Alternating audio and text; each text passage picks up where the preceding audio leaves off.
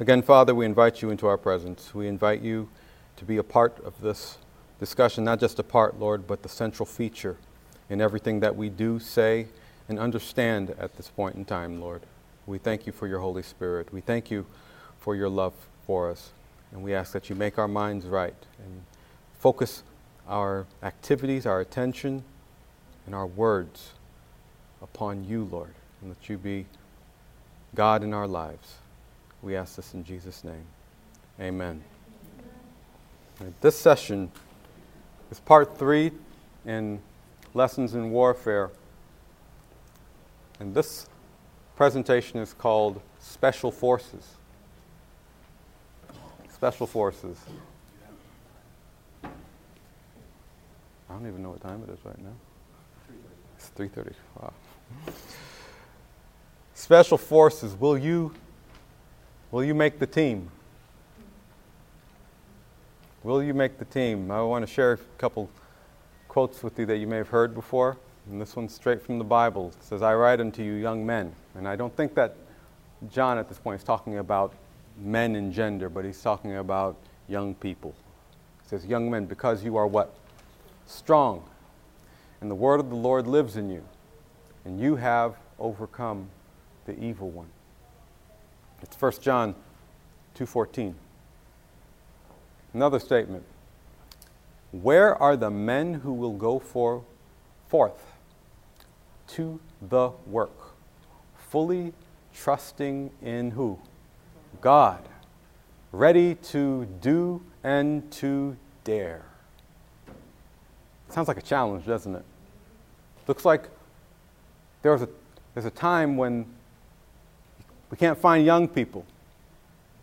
We can't find brave young people to do the work. And I believe right now that I'm amongst brave young people. How do we respond to that type of challenge that's put out there?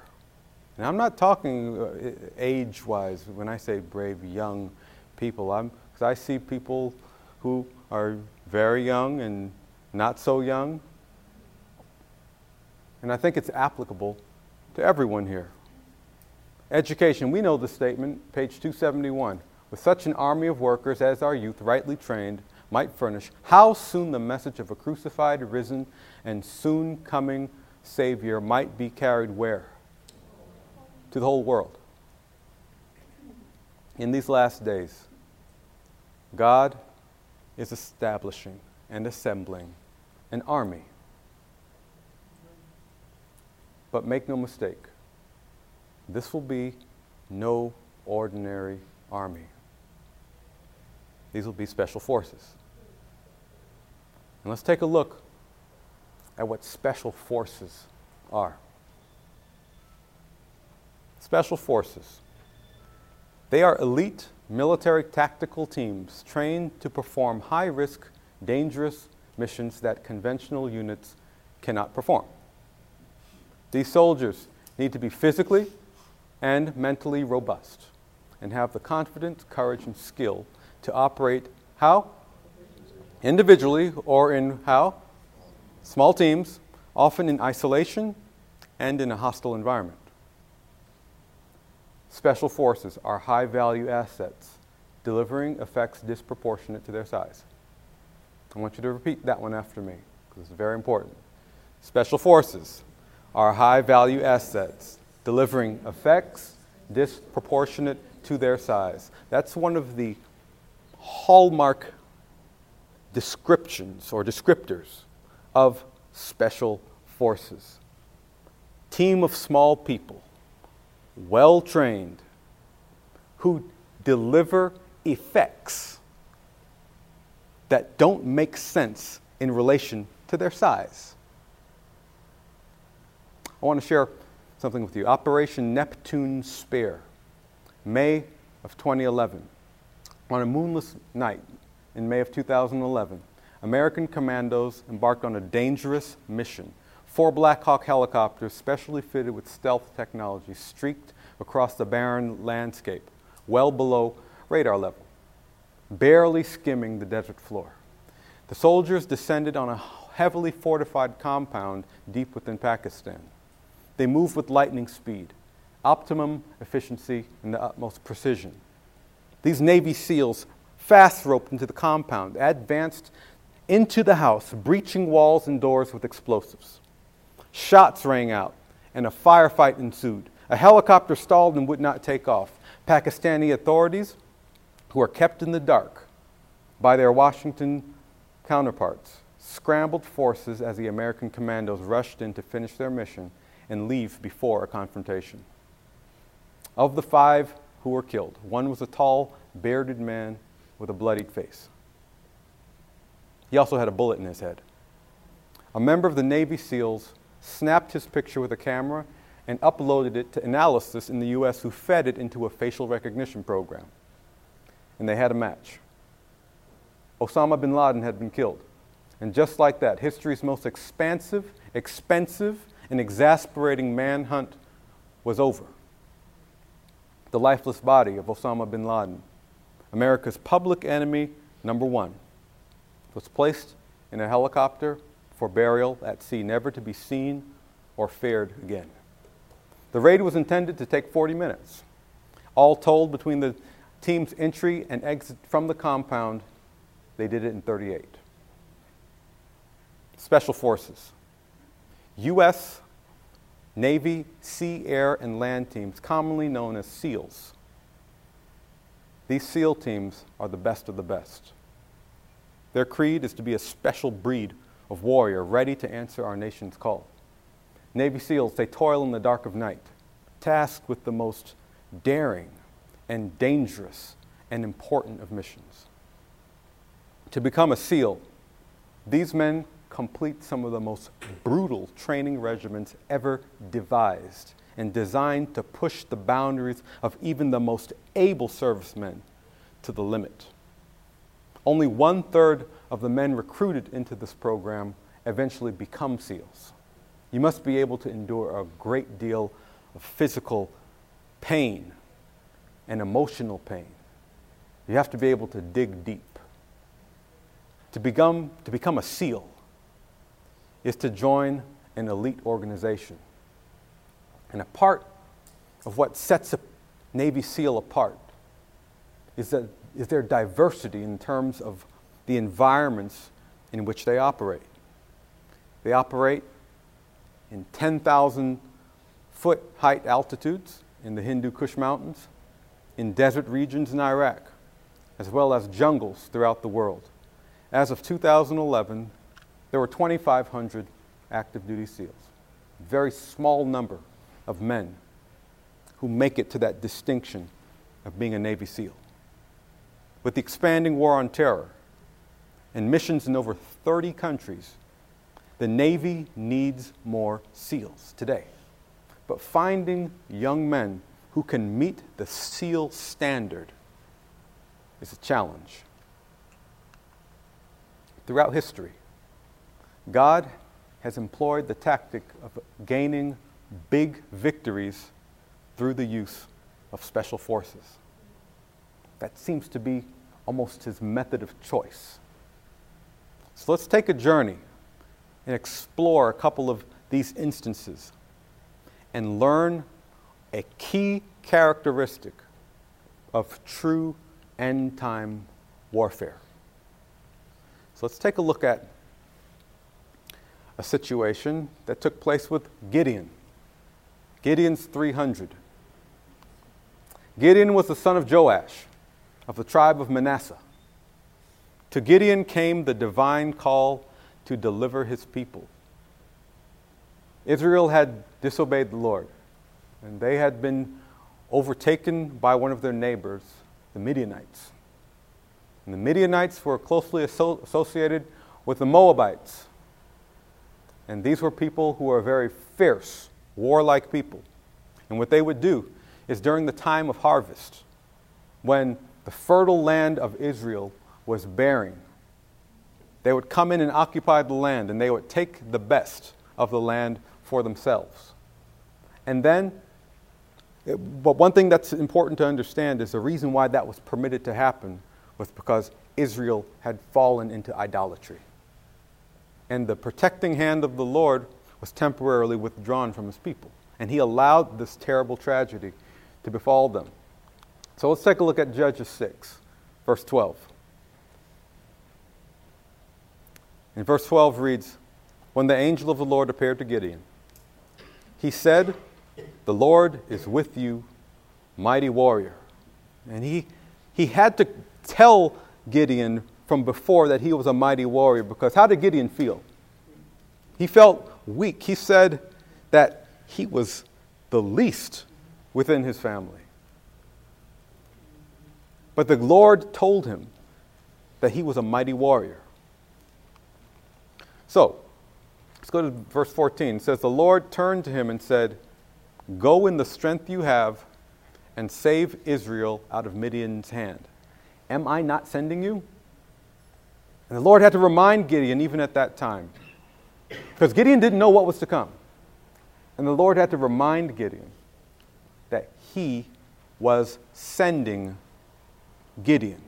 That this was not Gideon's mission, it was whose? It was God's mission. So in verse 15, Gideon says, "But pardon me, Lord, how can I save Israel? My clan is the weakest, and I'm the least in my family. If the Lord is telling us to do something, do you think that what the Lord wants to hear from us is how weak we are? Do you think that we're informing the Lord of some new revelation of how weak we are? If he charges you with a mission, do you think that the Lord knows who he's asking? Of course he does. He knows you better than you know yourself, obviously, because he's sending you to do something that he knows that you can do, and you don't think you can do it. Or we don't think we can do it. We always have a lot of questions for the Lord when he sends us on something that we feel is out of step. So in verse 16, the Lord answered, "I will be with you, and you will do what? Strike down," I don't want you to miss this, "you will strike down all the Midianites, leaving none alive." I think that that's a significant statement, where the Lord is saying, "I am sending you." And you already know the odds against you. And the Lord said he's sending you, and furthermore, you will have complete victory. And what the Lord is saying at that point is, you plus him is an instant majority. In any scenario, you plus the Lord is an instant victory. And let's not lose that lesson right there. With God, we are more than our enemy. So, the entire force under Gideon's command numbered only 32,000 men. But with the vast host of the enemy spread out before him, the word of the Lord came to him. And I want to stop right here and point out that you're looking at odds of 120,000 versus 32,000. That was where Gideon started. Gideon was fearful, knowing that the odds against him were 120,000 versus 32,000 men. But there's some bad news. In Judges 7, verses 2 and 3, it says, "The Lord has said to Gideon, 'You have too many men.'" If you were Gideon, and the word of the Lord came to you, and you heard him say that your 32,000 men, that you were marching into battle against 120,000 warlike people, were too many, would that concern you? Would it concern you? I guess it depended on who you are. Me knowing my faith the way it is, I would probably have a couple questions for the Lord. Okay? It says, "I cannot deliver Midian into their hands," or Israel would do what? Boast. He's saying that I have to make it completely obvious that the victory that you are about to see was at my hand and not your own. So he says, my own strength has saved me. He didn't want Israel to be able to say that. He says, now announce to the army, anyone who does what? Trembles with fear may turn back and leave Mount Gilead.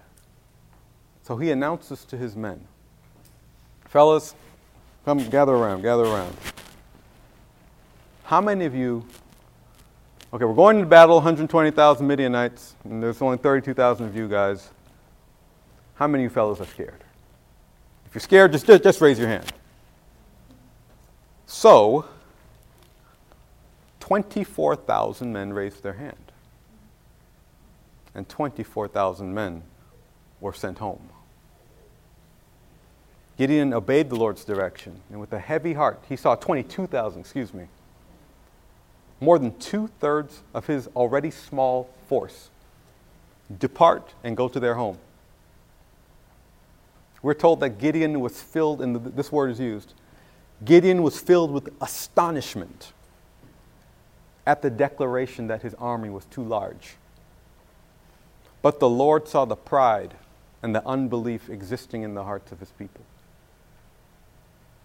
Aroused by the stirring appeals of Gideon, they had readily enlisted, but many were filled with fear when they saw the multitudes of Midianites. Now I want to pause right here and I want to point something out.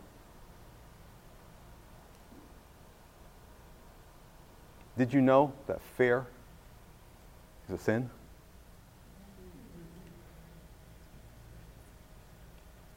Fear. And I think about that in terms of a child. And I've got a little boy. He's 7 years old. His name is Jordan. And if I took him somewhere to, let's say we were walking down the streets, I live in California, so let's say we were walking down the streets of San Francisco. And I have him in my hand. I'm leading him along the way. And there are all kinds of people all around, but I notice that he starts to cry. And he starts to become scared. And we're in a good area. I don't think that there's any immediate threat. But he's crying. And I ask him, what's wrong? What's wrong? He says he's scared. He wants to go back to his mom. Do you think that I should kind of be disturbed about that? This is my son. I've been there with him from day one. And that would disturb me. That my son, who I've given no reason to distrust me, I've never allowed harm to come upon him, I've never misled him, but he's scared. How do you think the Lord feels when in any circumstance that we can find ourselves in, that we express the emotion of fear? Can you understand why fear would be something that he's displeased with? Even in odds like this, where he's trying to do something specific and show himself mighty, not just before Israel, but before the entire known world at the time. And his people are scared. What does that mean for us today? Do we have anything to fear for? The Lord says he is with us. He will never leave us. He will never, ever forsake us. But these people were fearful when they saw the multitude of Midianites. Yet had Israel triumphed, those very ones would have taken the glory to themselves, we're told. If even with the 32,000 men they won, those 24,000 men who went and said they were scared, we're told that they would have taken the glory to themselves instead of ascribing the glory to God. So, we're at 120,000 versus 10,000. Gideon's saying now, all right, this is going to be tough. But maybe we can do something with 10,000 men.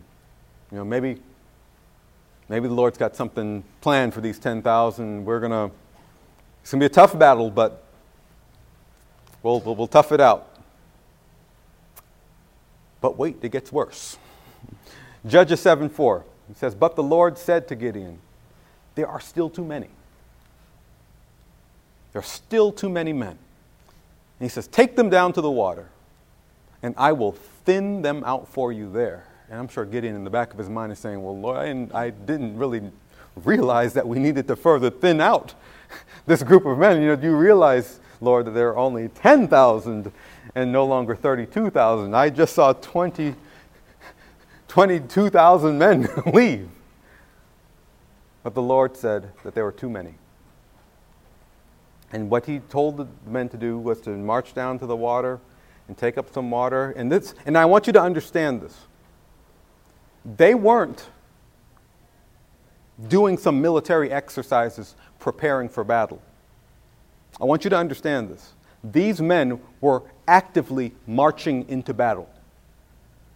Okay? These men weren't just practicing up in the hills, getting ready for battle. These men were marching to wage war on the Midianites. And on the way, this thinning out is taking place. It says, "Hastily, a few took a little water in the hand and sucked it up as they went on, but nearly all bowed upon their knees and leisurely drank from the surface of the stream."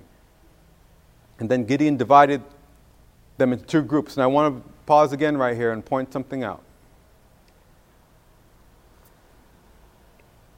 The men who were told that the men who dipped down in the water and just kind of lingered by the stream, she says it's by the simplest of means that God tests men sometimes. By the simplest of means. That's the expression that's used in Patriarchs and Prophets. In relation to this story. And she says that the men who took their time and took up the water were men who were lazy. Men who are the type to know that they're going to handle a difficult task or a difficult task awaits them. And they would linger and wait around and let someone else go and do the dirty work. Kind of like that syndrome where they say you're like an ostrich and you stick your head in the sand, you're kind of denying what's going on around you. These are the type of men who the world was collapsing around them, and they would kind of take their hand off the wheel and let someone else handle it, hoping that it would resolve itself. And she says that the Lord has no place in his work for lazy men. So right now, the Lord is taking fear off of the table, and he's taking laziness off the table, saying, if you're going to work for me, if you're going to be a part of my special force in this last day, you're going to be brave. And you're going to be courageous. And you're going to be willing to do the difficult work. Now, it says that they took up the water and they drank it, and he divided them into two groups. One group numbered 9,700 and the other 300. And I imagine myself in Gideon's shoes again. And you're looking at these two groups here, and he's probably thinking in the back of his mind, yes, I guess there were 300 men who would not make the cut. And, just as he's about to tell them to go home, the Lord tells him to keep those men and send the 9,700 to their homes. Would that be a revelation to you? So you now realize that the Lord has thinned your force down to 300 men. And at that point, the 300 chosen men not only possessed courage and self-control, but they were men of faith. God could direct them. And I want you to consider this. If you were amongst the 300, you saw 22,000 leave, and you stayed. You saw 9,700 leave, and you stayed. And now you, as a member of the 300, you say, I'm still going to march into battle against 120,000. I want you to understand this. The odds that they were facing were 400 to 1. Takes a brave man or a brave woman or a man or a woman who trusts their commander to march into battle with those kinds of odds. We're talking about courage. We're talking about obedience. We're talking about a special force that the Lord is assembling. And God sets up a scenario where his people go into battle with insurmountable odds by human standards. And then at that point, the Lord says, now we can do battle. Now we are ready. Now my name will be glorified. And on top of this, he didn't give them swords. He gave them something very strange. A clay pitcher, a torch, and a trumpet. And the 300 men stayed. Do you think that the Lord's making it painfully clear that it's he who's going to do something great? Do you think that the Lord is trying to set something very clear in our minds by giving us this illustration, this story? Because he could have just simply defeated the Midianites with no one. So in the dead of night, at a signal from Gideon's war horn, the three companies, they were divided into companies of 100 apiece and split up. They sounded their trumpets, then they broke their pitchers and displayed the blazing torches. And they rushed upon their enemy with a terrible war cry. 120,000 of the invaders perished that night. No words.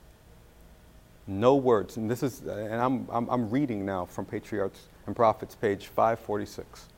No words can describe the terror of the surrounding nations when they learned of what simple means had prevailed against the power of a bold and warlike people. Is God trying to do something with us? Is he trying to bring us to a point of understanding today? Are there some methods that we're missing that will cause us to truly act like a special force? Us, the remnant church. Is there a code embedded in these stories of the past that we can extract? And I'll tell you right now, there's one code, and it's very simple. Obedience. Obedience and faith. Well, I'm not suggesting that there's something that much deeper in the scriptures. And I'm sure that there's much more depth in the story and symbolism. But on its surface, my friends, obedience, faith, courage, trust. Trusting in the words of our commander. That is our key for victory, friends. So, Gideon's 300 key characteristics is that they were small in number, they were great in faith, and what? God could direct them. God directed 300 men into battle with no weapons. against an army of 120,000. I want to bring up another case. The 144,000. Who's ever heard of them? There's a lot of mystery and debate and controversy surrounding who the 144,000 are. And I'm going to tell you right now, I am not here to tell you if they're literal or if it's a figurative number, but there's something I'm here to point out that's very, very, very pertinent, whether or not they are literal or figurative. Number one, be a part of it. Be a part of it. Real number or symbolic number, be a part of it. Jesus, our great commander, has commissioned us to be a part of an elite unit. The name of this mighty force is simply a number, and that's 144,000. Revelation 14, verse 1. Then I looked, and there before me was the Lamb, standing on Mount Zion, and with him 144,000 who had his name and his Father's name written where? What does that symbolize? The mind. He had his name written on their minds. Those 300 men who Gideon directed, do you think that they had to have Christ on their minds to stay? Do you think that they had their families on their mind? Do you think that the men who went home had their families on their mind? And there's one thing I want to point out about the first group who was sent home. There was actually a law in ancient Israel that said if you had just gotten married, or no, if you had been engaged to a wife, but you hadn't married her, if you had just built a house but had not lived in it, if you had just planted a vineyard but had not eaten from it, you were exempt from battle. And what the Lord is saying is to forsake everything and follow Him. He's looking for people, despite what the cultural norms are and what the accepted standard of courage is amongst us. He's saying, follow me. And follow me wherever I go. So, just as it was in Gideon's day, God will score an overwhelming victory with a small number of highly effective warriors. But this will be something greater than anything the universe has ever seen before. Revelation describes this special forces unit as a vast army of 144,000. And they're not specially trained in physical battle, but it says that they have a special relationship with Jesus Christ, the Lamb. And they are far greater than the Navy SEALs, for they're sealed by God. And why are the 144,000 so important? It's because they're commissioned with the greatest of missions ever. And I want you all to hear this because it's likely. It's very likely that this will happen sooner rather than later. It says, in these last days, they must each fully reflect the character of their commander and prepare the world for his imminent return. We are told in Review and Herald, March 9, that we are to strive to be a part of the 144,000. Let us strive with all the power that God has given us to do what? To be among the 144,000. We are to have an intense interest in who? That's the defining characteristic of the 144,000. They are a group of people who totally reflect the lovely and perfect character of Jesus Christ.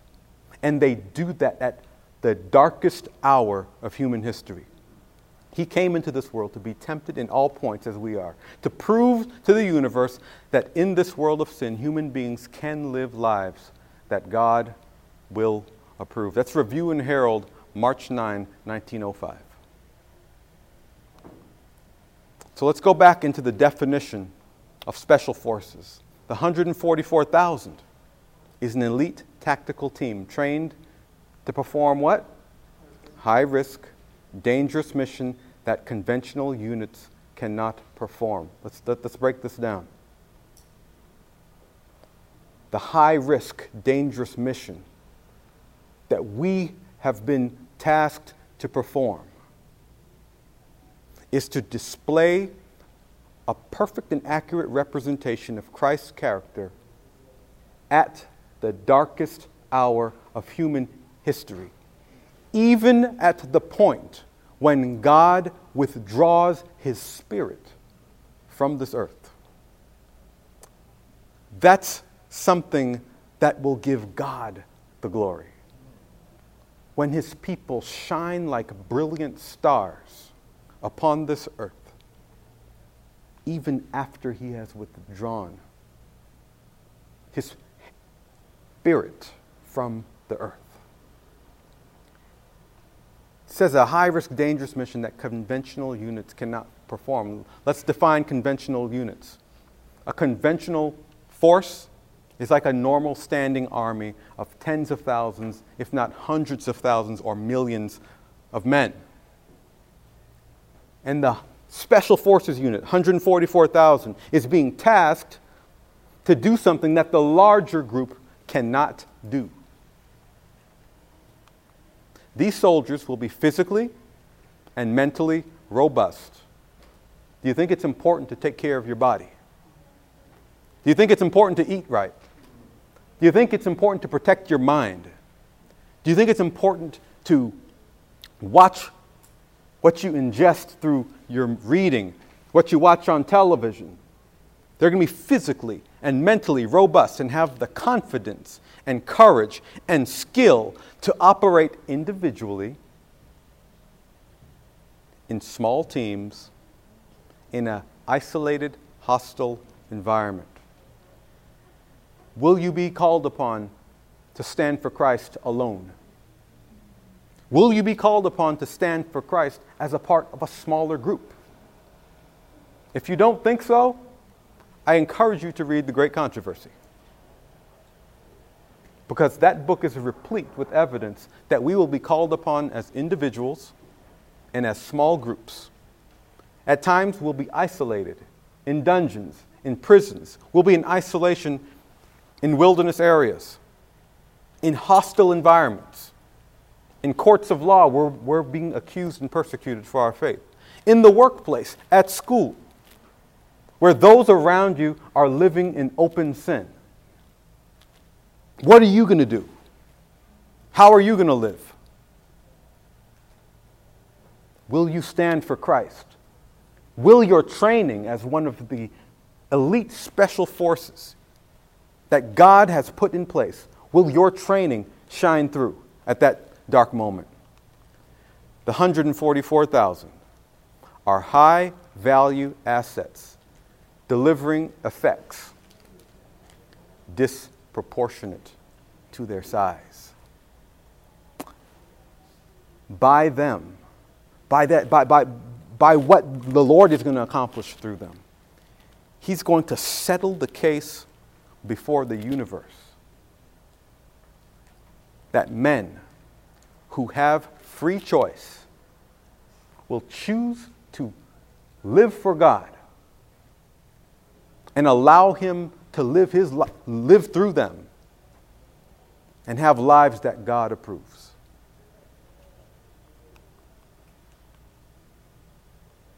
I encourage all of you, look around.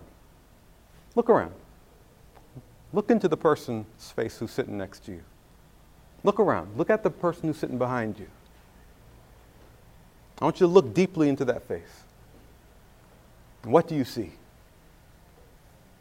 Do you see the face of a warrior?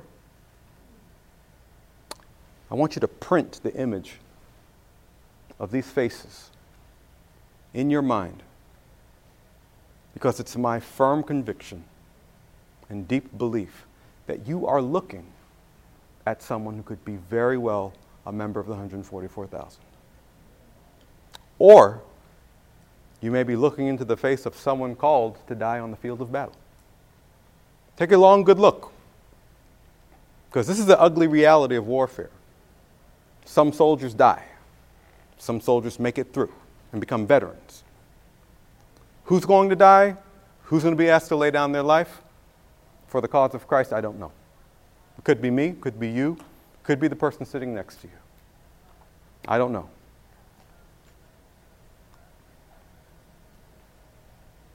But don't despair, because we've all lost people on the field of battle before. We all know someone who's died, because we're given a great hope.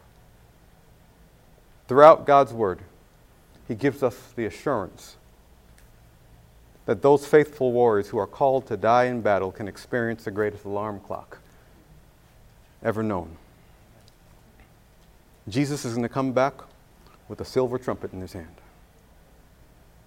And as he descends on that cloud, wrapped in flames of fire, he's going to gaze upon the graves of the sleeping saints. He's going to raise his voice and cry out, "Awake, awake, awake, ye that sleep in the dust, and arise." And there'll be a mighty earthquake. Graves will open. Dead will come up clothed with immortality. And the 144,000 will shout hallelujah as they recognize their friends who had been torn from them in death. And at the same moment, those who are alive will be changed and caught up together to meet the Lord in the air. Sister White says, when she saw that scene, when it was vividly portrayed right before her, she says, we all entered the cloud together and were 7 days ascending to the sea of glass. When Jesus brought along the crowns and with his own right hand placed them on our heads, he gave us harps of gold and palms of victory. Here on the sea of glass, the 144,000 stood in a perfect square. And they were all clothed with a glorious white mantle from their shoulders to their feet. Angels were all about us as we marched over the sea of glass to the gate of the city. Jesus raised his mighty, glorious arm and laid hold of the gate and swung it back on its golden hinges. And he said to us, "You have washed your robes in my blood. You have stood stiffly for the truth. Enter in."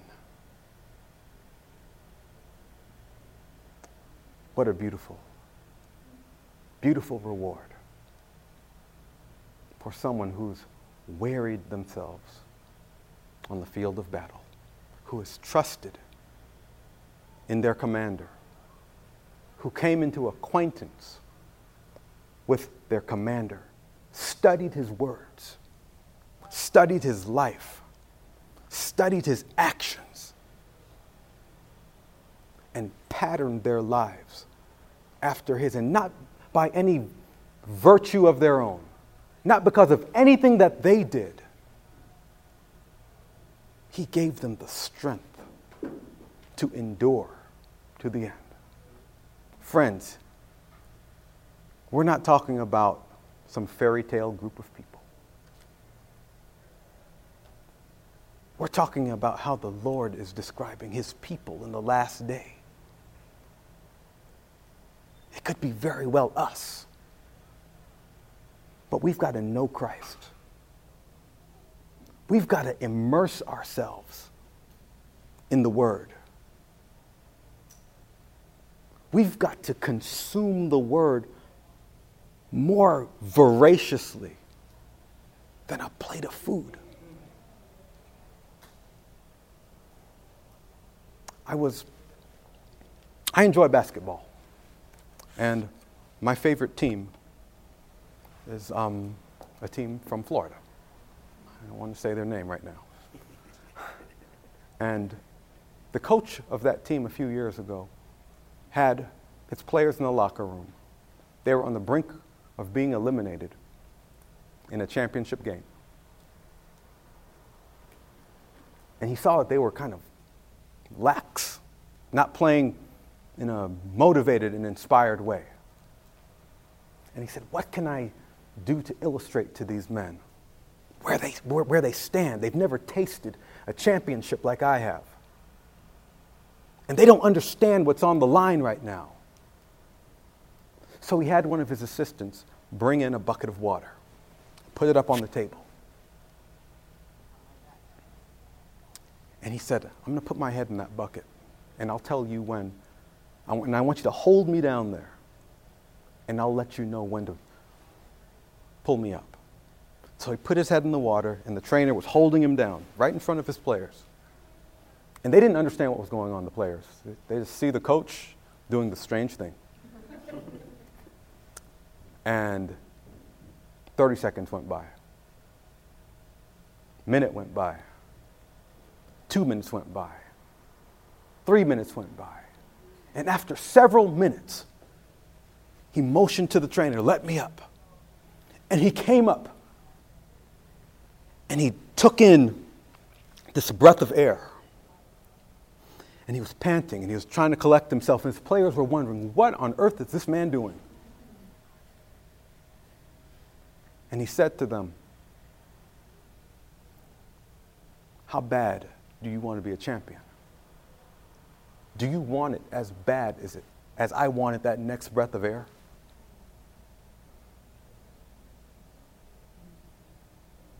And my question to you is, how bad do you want to know Jesus Christ? How desperate are you to know him and identify with him and call him your friend? Are you as desperate to know him as you are to eat dinner tonight? Or breakfast tomorrow? And my challenge to you is let's get to know Christ as well as we know our food. Let's take Christ in and his word in as readily and as often as we take in physical food. Let's communicate with Jesus Christ in a way that nourishes us just as our meals do. And when we know him the way we should, the rough edges, the character flaws, the disagreeable tendencies that we have, that we fight with and lose against constantly, will be transformed into virtues, into virtuous character traits. They'll be removed and virtuous character traits will be replaced or even enhanced, just like John. John, if you remember, had some issues. And we now have the opportunity to make a decision to take in Christ. So may we go forward and make Christ our friend, our one desire. And may we meet again, if not here, but or somewhere else on this earth. If not here, let's make it our desire and our determination to cross swords together and lay those swords down forever as we stand shoulder to shoulder on the sea of glass. Let us pray. Dear Lord, we thank you for the opportunity to consider your word. We also thank you for the challenge that you've placed before us to know you, Lord, to pattern ourselves after your lovely being. I pray for my brothers and sisters here and those who may eventually listen to this. And I pray that you make yourself real to them, Lord, and to us as a people, so we may catch a common glimpse of you, Lord, in your loveliness, and pattern and mold our lives after yours. Father, we cannot change ourselves. There's nothing that we can do to save ourselves. And we're very cognizant of that, and that's why we fall on our faces before you this evening, Lord, asking for your strength, for your help, because we can't do it. Father, we need you. And we want to be saved, not because we're scared of being lost, Lord, but because we're scared of, not even because we're scared, Lord. We just want to be with you. You've displayed a matchless love to us that our small minds can't even comprehend. And we ask that you make that love more vivid and profound and evident in our lives through the power of your Spirit. We ask this in Jesus' wonderful name. Amen. This media was brought to you by Audioverse, a website dedicated to spreading God's Word through free sermon audio and much more. If you would like to know more about Audioverse, or if you would like to listen to more sermons, please visit www.audioverse.org.